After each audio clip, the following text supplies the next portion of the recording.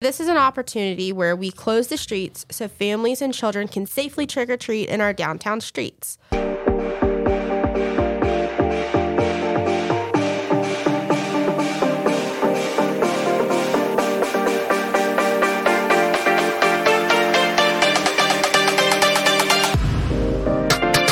Welcome to the Inside Perry podcast, where you get an inside look at Perry, Georgia's local government. We're glad you chose Perry, where people make the difference. Whether you stay a few hours or a lifetime, your time in Perry will be rewarding and unforgettable. I'm Tabitha Clark, Communications Manager for the City of Perry. This week, we're giving you a quick look at historic downtown Perry's fall events with Alicia Hartley, Downtown Manager, in 5 minutes or less. So Alicia, fall is here and historic downtown Perry is ready to celebrate. So what can we expect this month? Downtown Perry during the fall really transforms from what you normally see on a day-to-day in the summer and spring. So the first thing that guests and visitors would notice would be Scarecrow Fest. This happens throughout the entire month of October. This year, we're going to have approximately 40 scarecrows placed all throughout the downtown district. We'll come from Cost Art Design. The Perry Area Historical Society is doing a scarecrow this year on their front steps of the museum. The Perry Fire Department's participating with a firefighter scarecrow. So cool. I can't wait to see that. I'm excited to see what they come up with. And then Sunmark Bank, who was the fan favorite from last year's Scarecrow Fest, will also be participating this year as well. We're not talking about like the normal scarecrows that you see at Walmart. Not at all. The basic stuff. They get super, super creative. Yes, most definitely. So when businesses and organizations create these scarecrows, they're not starting from a template. They literally go from scratch, like stuffing their own scarecrow arms and adding their own unique touches with more holiday elements. So you'll see scarecrows made out of a hay bale or corn stalks or something like that. And they get very unique in the way that they design them and place them because these scarecrows represent their business and their organization. So they want to put their best foot forward and show their uniqueness. I remember last year, I think it was Gottwalls, they did their own Harry Potter scarecrow. Yes. That was so cool. I love that. And I think I'm trying to remember whose it was that was actually hanging from the tree in a swing.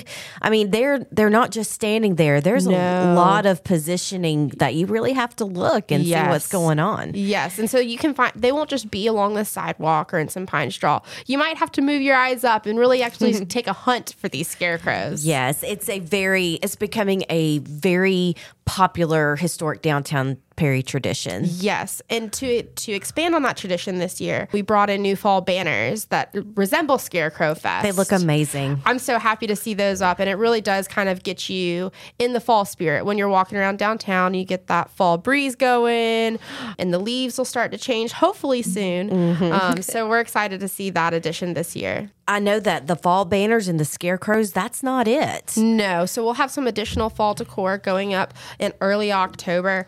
We'll be placing bundles of corn stalks around the lampposts throughout downtown and adding a nice orange or red ribbon to those to resemble fall. Additionally, this year, we will have a large photo op set up on the lawn with a large painted round hay bale painted into a pumpkin. The great thing about that photo op is that you can go at any time and take your pictures. Yes, it'll be up through the entire month of October. We talk about the scarecrows, and those will be up throughout all of October. But there's also a very special event that happens right before Halloween. That's right. We'll have Downtown Perry Sweets and Treats on October 28th from 5 p.m. to 7 p.m. So this is an opportunity where we close the streets so families and children can safely trick-or-treat in our downtown streets. We'll have businesses and organizations, approximately 40 to 45, passing out candy and other trinkets to families to give them another opportunity to go trick-or-treating and to get another use out of those awesome Halloween costumes. Oh, yes. So this is a wonderful thing that's a fan favorite every fall. We talked about using your costumes, but that's just not limited to children, right? No, we strongly encourage the parents and the couples, get festive, dress up for Halloween. and come on out, grab a drink at Patio 901 or head down to Main Street Bar later in that evening.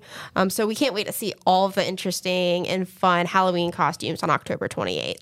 But the great thing about Sweets and Treats that's different from our other events is that it flows pretty well. There's not really a start and an end section of this event. That's right. So we'll be lining up all of these businesses and organizations that have signed up to hand out candy and other trinkets to children. They'll be lined up along the perimeter of the street, specifically Ball Street and Jernigan Street. You can really jump in at any point of entrance from downtown. We invite you to join us in historic downtown Perry for Sweets and Treats on October 28th from 5 to 7. We can't wait to see you then. You can learn more about historic downtown Perry on the city's website at perry-ga.gov. Thanks for listening to Inside Perry, your inside look at Perry's local government.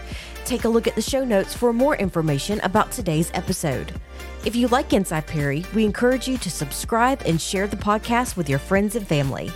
We look forward to seeing you around in our amazing community where Georgia comes together.